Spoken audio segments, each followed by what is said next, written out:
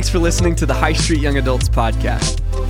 For more information and how to get connected, check out highstreet.org/youngadults.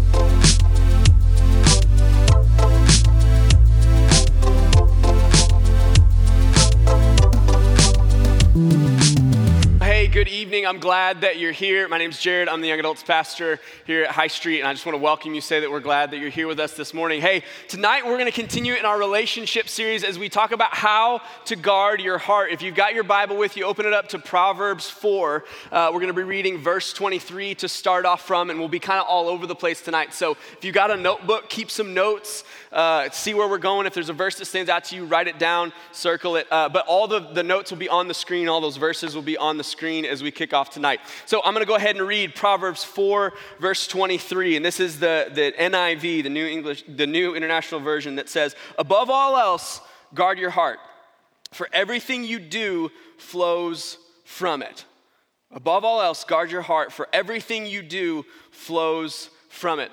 In the late 1400s, there was a guy named Ponce de Leon that sailed ships with Christopher Columbus, and he made a couple of trips with him, and he would check out like South America and the Dominican Islands and some of those things, and he was kind of the governor of Puerto Rico before it was called Puerto Rico for a little bit, but he kind of had this thing where he was like moving from spot to spot, and there wasn't ever really an explanation why until after he had passed. But the place that he kind of landed in like 1515 was like St. Augustine, Florida was where he kind of landed, and he started kind of building his city and started building a little bit, and nobody really understood why. He was the governor in Puerto Rico, and he seemed like he was more of an explorer then. Well, when he got to St. Augustine, he started to kind of build a little bit better, and nobody really understood why. The reason that the reason that Ponce de Leon started to build in St. Augustine was because he believed that he had found the fountain of youth. That his reasoning, and they found his journals after he had passed, but his reasoning was he was looking for this fountain that people like Alexander the Great were looking for in 4th century BC. They were looking for this fountain that if you bathed in it, old men would become young old women would stay young looking, that it would be this kind of source of youth for all time, and that you may not pass away. Well, I already kind of gave the end of the story away. He died about 7 years after he found this fountain of youth. So there's kind of some joke about that. But it's also kind of funny because it's in Florida, and that's like America's basement that all the old people go to for retirement. So it's just kind of a funny thing. But he believed that this place was the fountain of youth, that all life would flow from it. So he started building around it. And he's like, listen, if this is going to be what keeps me alive, if this is what's going to be my source of income, I'm going to build around it. This is going to be something that I want to keep forever, for a long time. So he starts to build around it. I just thinking through this idea, like if you had this source of something, like you have ever heard the phrase like money doesn't grow on trees? Like if you found a money tree, if you found this thing that just produced money, like I need something, I'll just go grab a couple of hundies and we'll be good to go. Like you would protect that thing at all costs. Like you would build your house around it, you would build high fences, you would make sure that nothing came in to spoil that thing that gave you the thing that you wanted most, right? Well, the Bible is saying here in Proverbs 4, it says, above all else, guard your heart, for everything you do flows from it. That's what it says in the NIV. In the ESV, it says it this way, if you put that up. It says, keep your heart with all vigilance, for from it flow the springs of life. It's a spring of life. And the Bible has a lot to say about the heart. In Jeremiah, it says that it's deceitful above all else. That we're supposed to guard it. In Matthew and Luke, Jesus says that from the heart, the mouth speaks. That the heart is this really important thing. That it's connected with our mind, but it's really kind of the deepest part of who we are. And really what he's talking about here is this deep sense of self. It's this deep thing that can be influenced from the outside in if we're not careful. It's not just morals, but it's your traits, it's your things that you are at the deepest sense of yourself.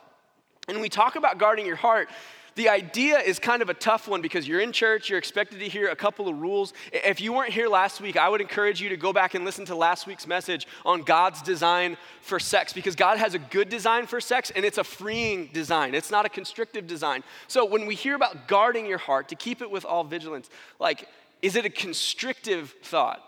Is God's design for you in your relationships to be constrictive and tight and make sure that you don't have any fun, that good things don't happen to you? Is that God's design. Because I think all of us want good relationships. We want healthy relationships. Even if you're like, man, I'm not ever planning on being married. I'm a single person. I'm planning on that. God wants you to still have good relationships. Keeping your heart, guarding your heart, is still letting you be a wellspring of life to the people around you. Very much so. That all of us want good, healthy, comforting relationships, life-giving relationships, exhilarating, exciting relationships. I don't know if I've ever met a person that's like, I just want less from life. Right? Everybody wants more. Everybody wants something from life. But I think if you look at culture, and if you look at what happens from the outside in, we're told to do that through, hey, you give all of your body to someone, you give all of your heart to someone, you give all of your mind to someone, you give all of your emotion to someone. See if it works, and if it does, move in together. And if that works, get married. Maybe, we'll see. People are getting married later and later. People are having kids later and later. Most people are not even getting married. I mean, if you look at statistics where in the 70s, 7 out of 10 people in their 20s were married, now it's like 2 out of 10 people. The divorce rate's as high as it's ever been in and outside of the church. That we all want good relationships, but how do we have them? If we're honest, the way that we start to have relationships right now is confusing. It's difficult. It's not clear. The Bible doesn't specifically talk through dating. I would argue it does in Song of Solomon. If you want to read that, it's really interesting. But how do we go ahead and have good relationships? Because I think if you've been in especially like a significant other relationship, boyfriend, girlfriend, dating, married, like things can get confusing fast, right? My wife Tyler's not here tonight, but she's watching. She's in South Carolina visiting her sister. But we were talking through this, and we were like, we dated for a long time. That I would not suggest the way we did it to anybody. We started dating when we were 17 and 16 years old. We didn't know a thing. And we dated all the way through college and then got married the year after I graduated. It was tough. We didn't know anything. We probably did it wrong more than we did it right. There were things that we did that were like, man, I wish I could go back and not do it that way. Some of the things I think that we did is, I'm going to describe some of the failures that we do. Not necessarily physically, but some of the ones that we have emotionally. We emotionally dump on people. That's the emotional, like, you back up the dump truck, like you got a lot going on, and you just emotionally just back that dump truck up and let everything loose on somebody. I've been there, I've done that. We have the you're my best friend, you're my only friend mentality. Like, why would I spend any time with anybody else if you are my best friend? You are my soulmate. You are the one. I don't need anybody else. When we dated, she's a year younger than I am. So when I graduated high school, I started community college. I did 2 years there. So there was 1 year, my second year at community college, her first year at Missouri State. We were doing that long distance thing, and that was always tough. But when I came to Missouri State, my junior year, I was like, listen, I'm here. I haven't seen you consistently. I'm gonna be at your apartment every day. I'm gonna just show up after work. I'm gonna show up after school. And there came a time where she said, I need you to go do something else. I need you to leave. I need you to go find someone and do something and annoy them instead of annoying me. I think we end up kind of leading each other on in ways that we maybe didn't intend to.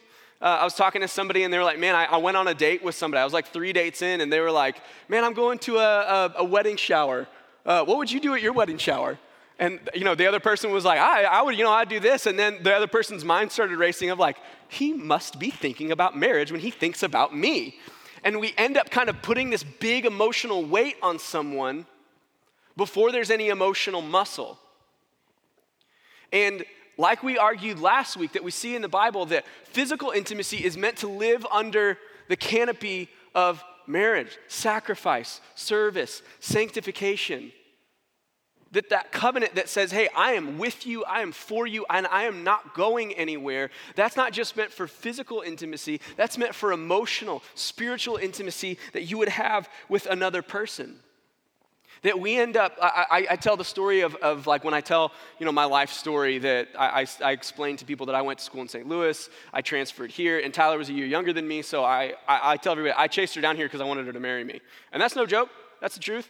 But like what I didn't tell her was like, hey, I'm coming to Springfield, and I'm gonna get a ring on that finger. Because it was gonna be at least 3 years. So I was like, listen, there's no good in telling this before I can actually do anything about it.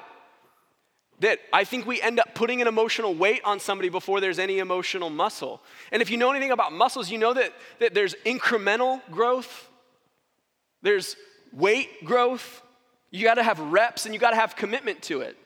When I was like 17, my brother was working out a ton, and he was like getting big, and I was like, listen, I've always been 135 pounds, not anymore, but like through high school, I was always 130 pounds, and I was like, listen, this is the year. I'm gonna get ripped, okay? It's gonna happen.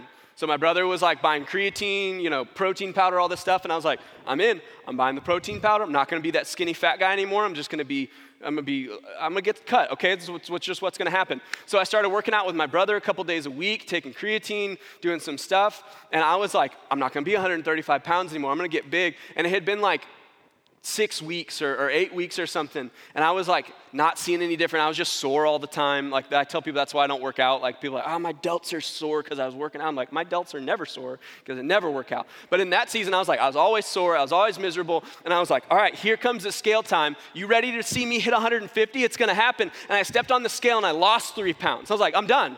It's not happening anymore. And I gave up and I stopped working out my junior year of high school. I had no commitment to it. That I think sometimes we assume with especially emotional intimacy, I need to connect with you on an emotional level, and then all the other things, I need to make sure that we're compatible in that arena. That we need some incremental things. We need some little things. Like Noah Comstock came over and helped me move something the other day, a piece of furniture. And I don't know if you've ever tried to lift something and it's a lot heavier than you assumed that it was. And you're like, okay, this couch should not be heavier than what I can lift, but it is. And we're trying to move. We have a couple friends who just moved, and we're trying to move stuff off the edge of a tailgate. And it's like, listen, my idea is me get in the tailgate and push it off on you, and that was a good way to get it out of the truck.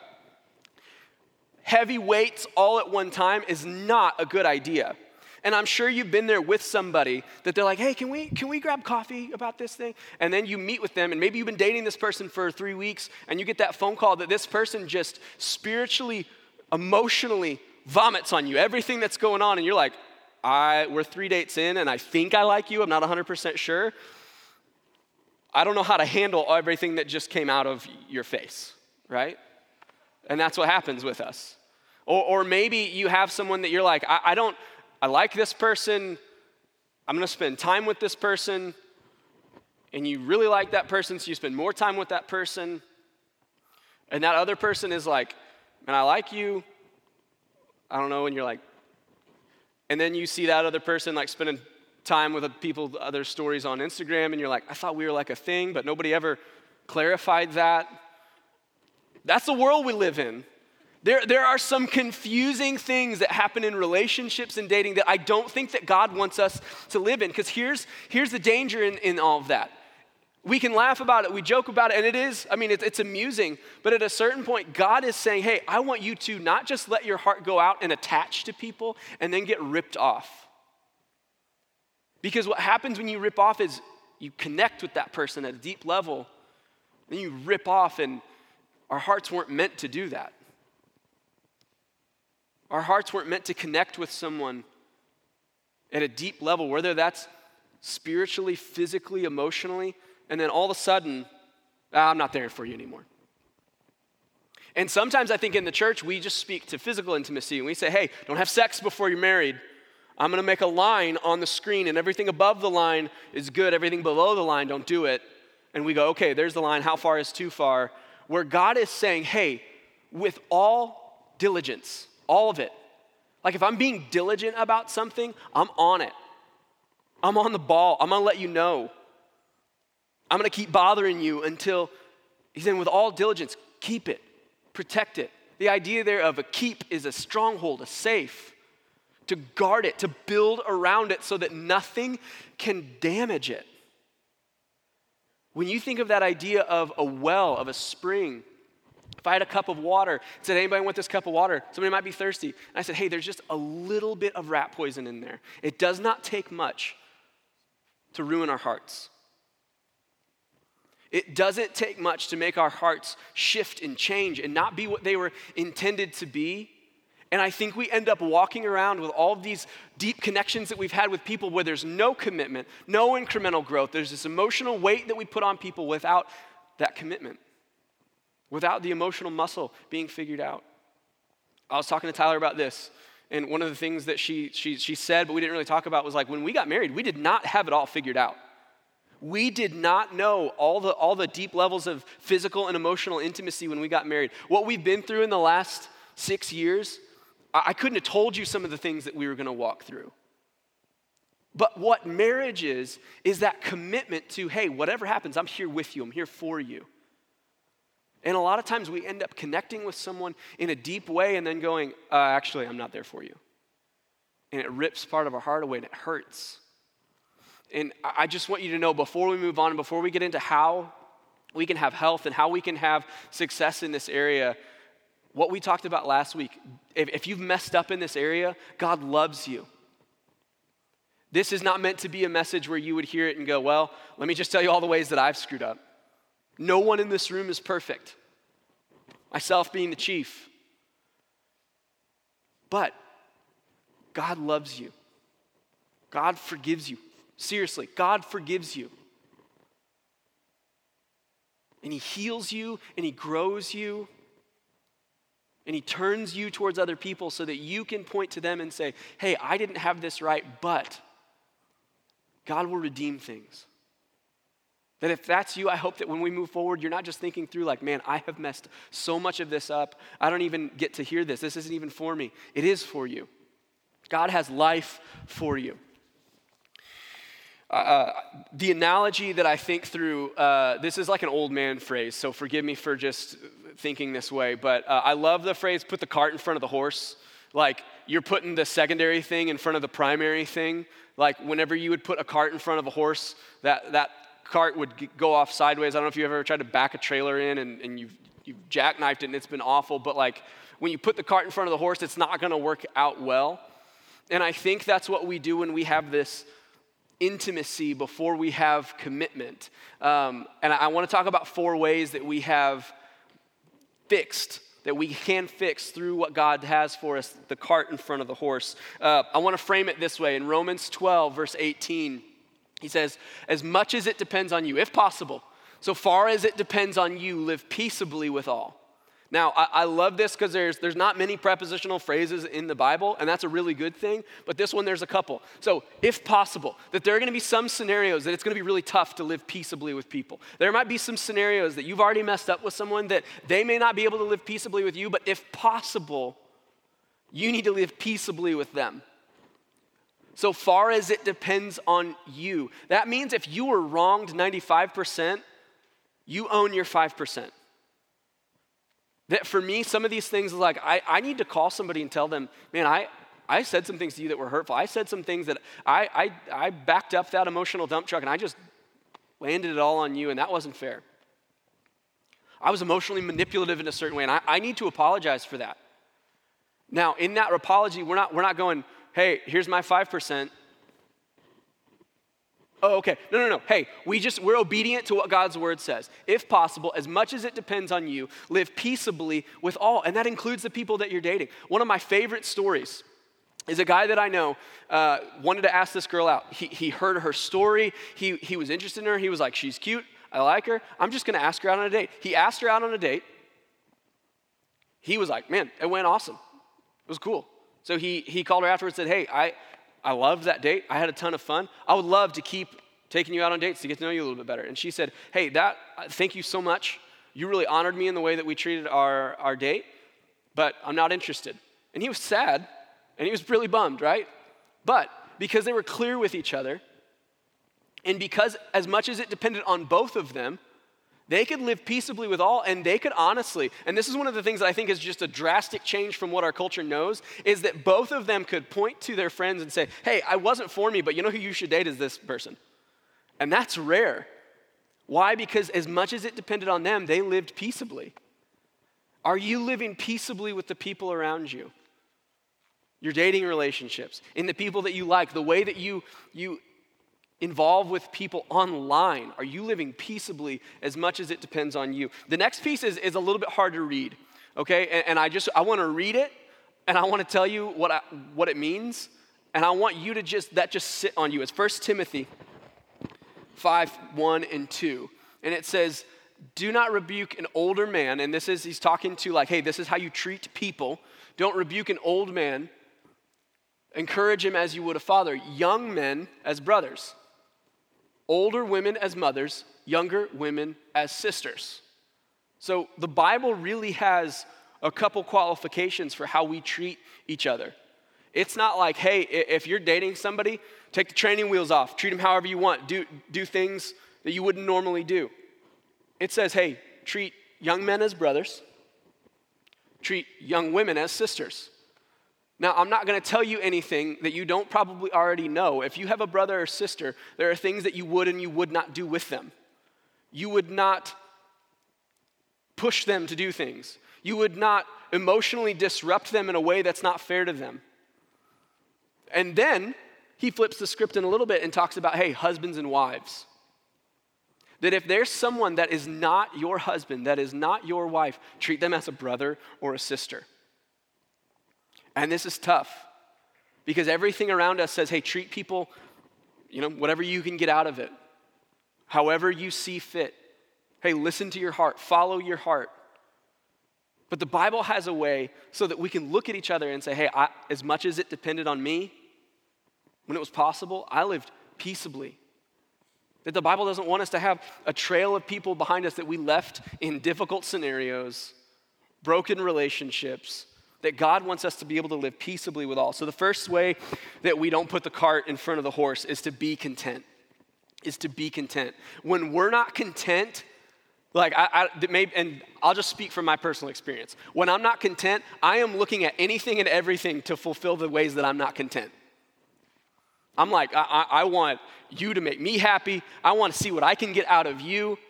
That my selfishness and my pride turns into overdrive. And I'm like, man, I get this restlessness. Earlier in Timothy, he says that there's much godliness to be with contentment. In Philippians 4, he says, not that I'm speaking of being in need, for I've learned in whatever situation that I am to be content. In the next verse, he says that he practiced it.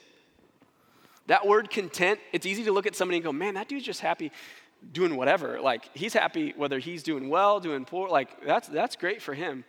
But Paul is arguing here, man, I have learned. This was not he just had this innate ability to be content. He learned it. He practiced it. In what ways can you practice contentment? Can you take an audit of the ways that, man, okay, I'm not content. Why am I not content? What expectation, what hope did I have that's not being met? Because God doesn't want you to be uncontent, but he wants us to practice it. But part of that practicing, anybody watch the Chiefs game yesterday? Like 3 Chiefs fans. All right, this is going to go well, this next story. Patrick Mahomes is their quarterback. He won the MVP a couple years ago. Like, incredible quarterback. I don't think he got to be incredible by showing up to practice and going like, all right, let's practice handoffs.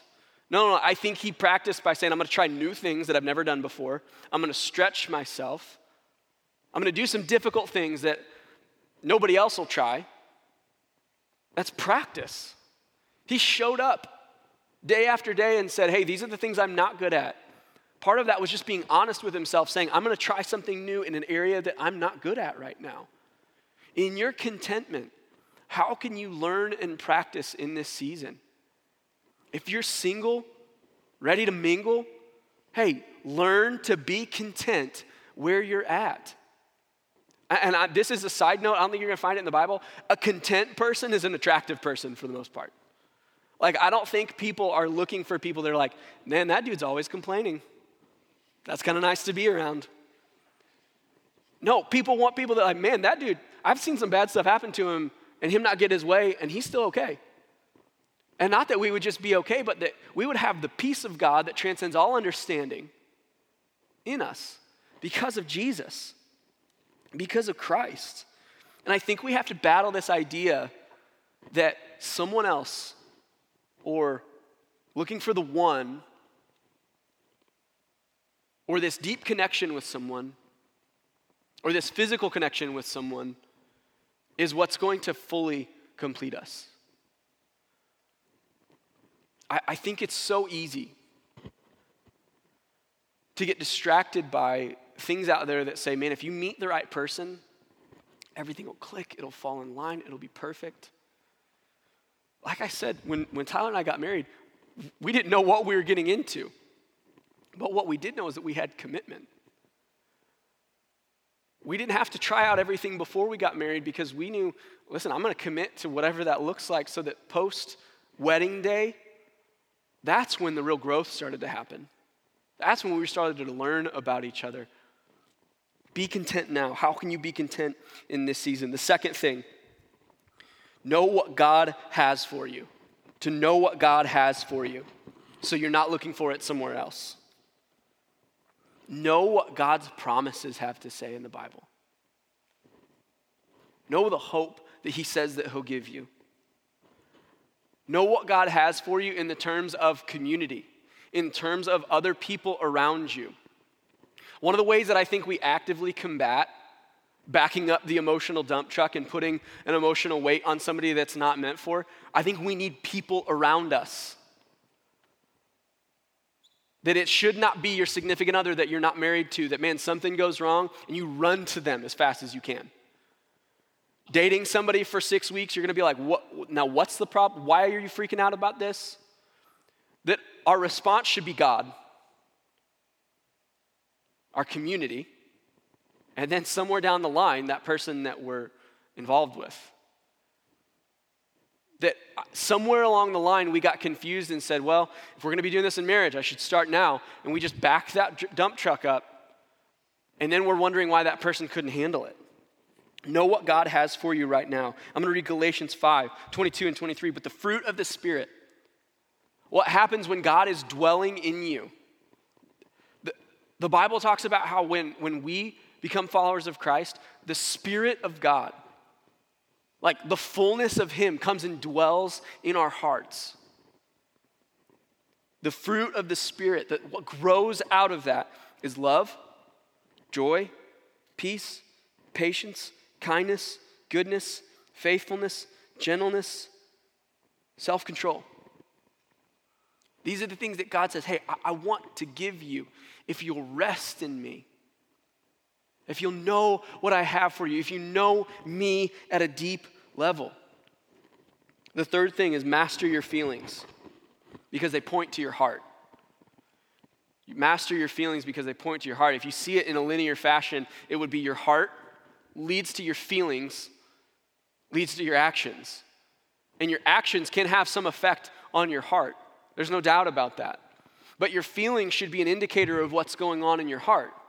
Jonathan Pokluda says it this way: feelings are real, but they're not reliable. That you kind of need to do an audit of your feelings. Man, when this person has some shortcomings, I get angry. When this person doesn't meet the need that I have, I don't see myself as how I can help that. I go, why is that bothering me so much? So that we know how we can take things to God. One of the little side pieces in here is I think we need to know, what's your heart diet? What are you feeding your heart? Proverbs 23, 17 and 18. It says, let not your heart envy sinners. Envy, feeling, right? I see something that you have and I want it. That's envy. Man, I wish I was in your spot. But it says, let not your heart envy sinners. What are your influences? What is being poured into your heart? That some of those things just end up being reactionary. I get home, I put my stuff down, I get something to drink, I turn on Netflix. That's what's being poured into your heart. I wake up, I turn off my alarm, I open Instagram. That's what's being poured into your heart. I would challenge you. I was challenged. In seasons, I'll try to delete my social media or just delete the apps off my phone.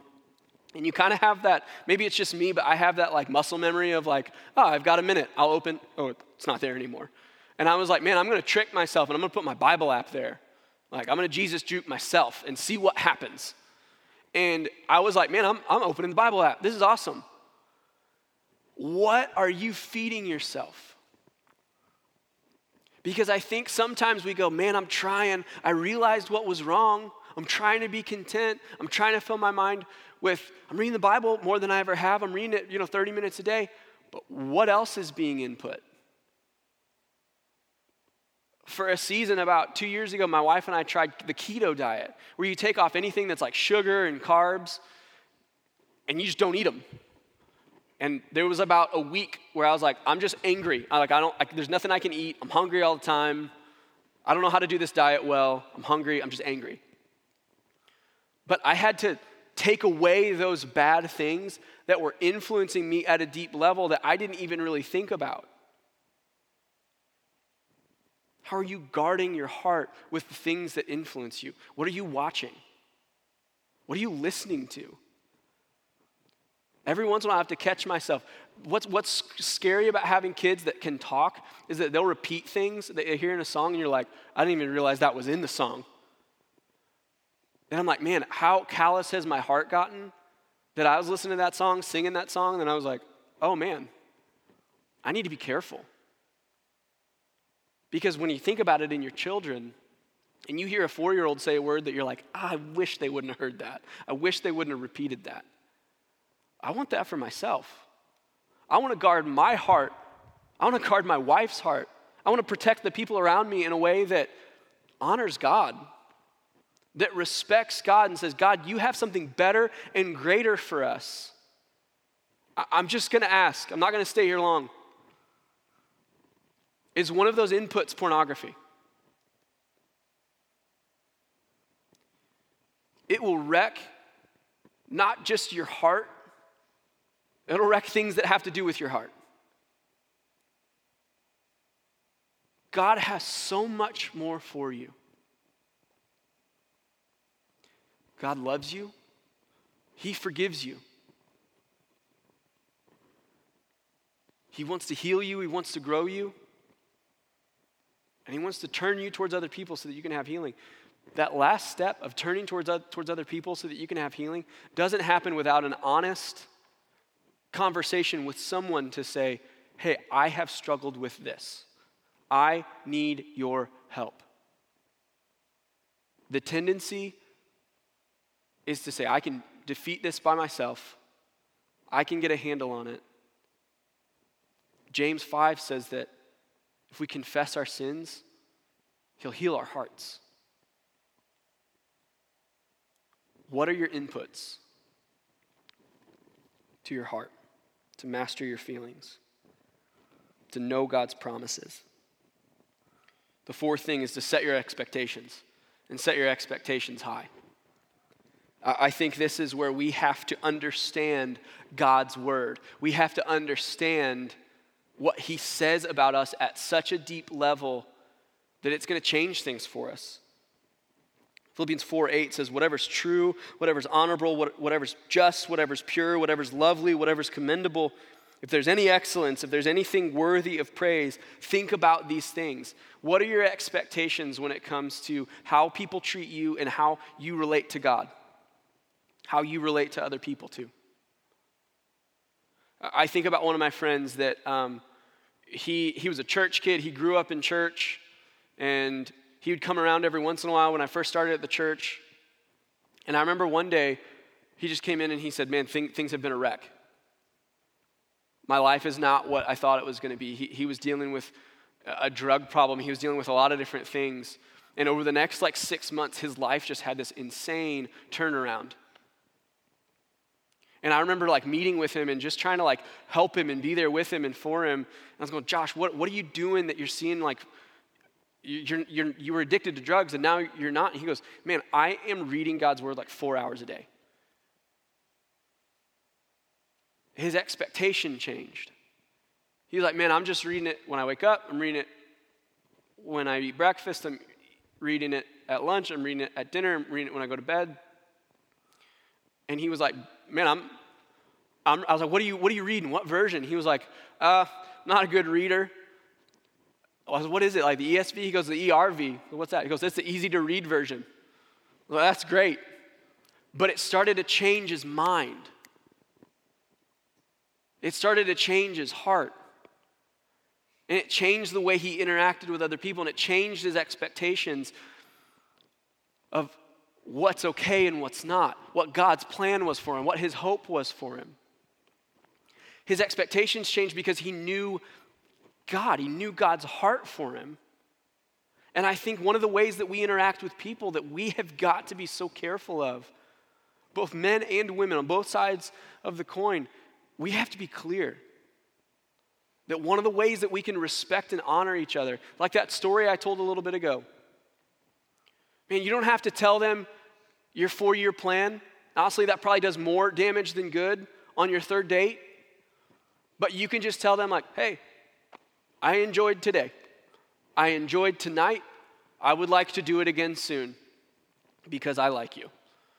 Most people on the other side of hearing that will go, wow, everybody likes to hear that someone likes them. I like to hear that someone enjoys listening to me, being around, whatever. But if we're honest with each other and someone comes in and isn't honest and is trying to connect with us on a deep emotional level, is trying to get something from us physically, and we go, wait, hold on. I know what God expects. I know what God hopes for me in my relationships, and this is not it. It's going to change things. And you're going to go, no, none of these games. I want clarity. God gives us clarity. Jesus, when he came to earth, he was this rabbi that was just doing crazy things, healing people. And he said, I came to seek and to save that which was lost.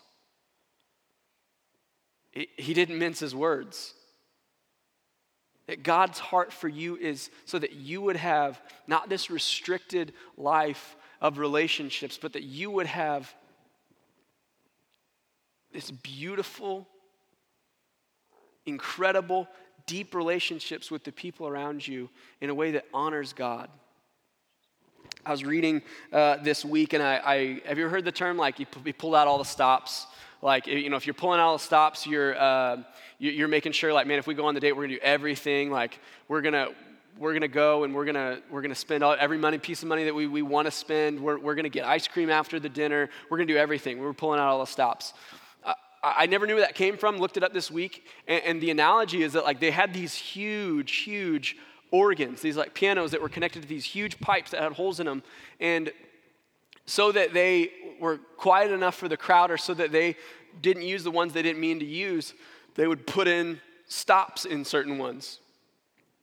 So that when air went through it, that one was blocked off. It was a stop knob.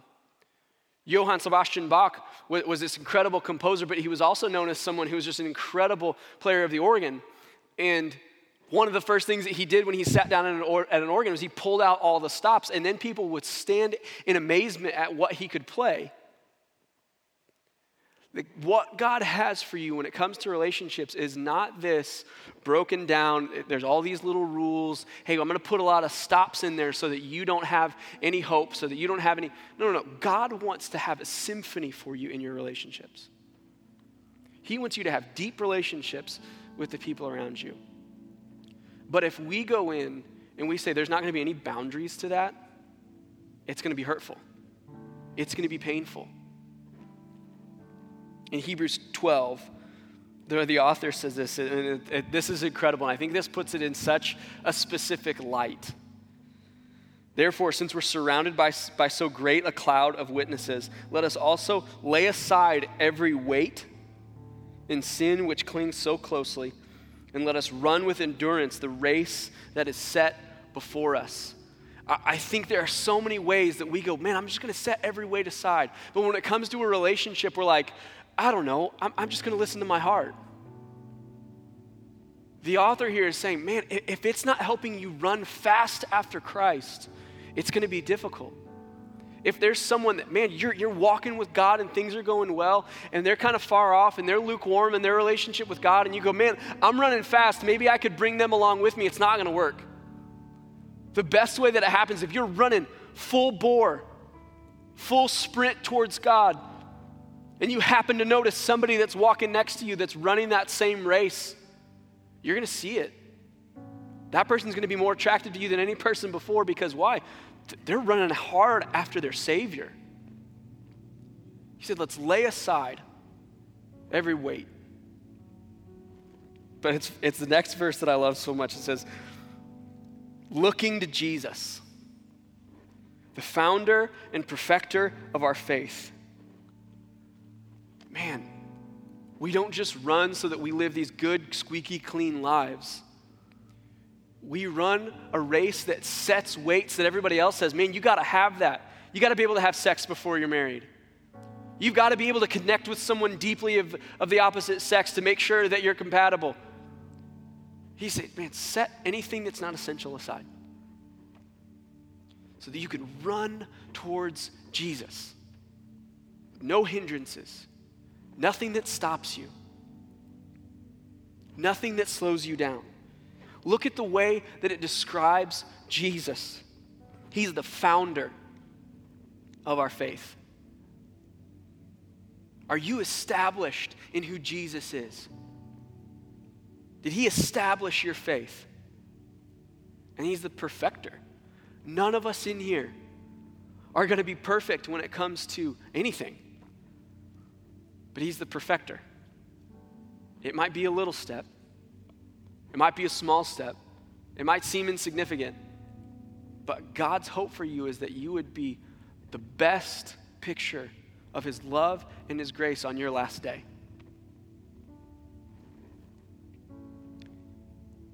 That the joy that was set before him endured the cross, despising the shame, and is seated at the right hand of the throne of God. This is not just someone helping us. This is the person who's at the right hand of God. This is the person who has the power that killed death to give us life. Do you have that? Will you bow your heads?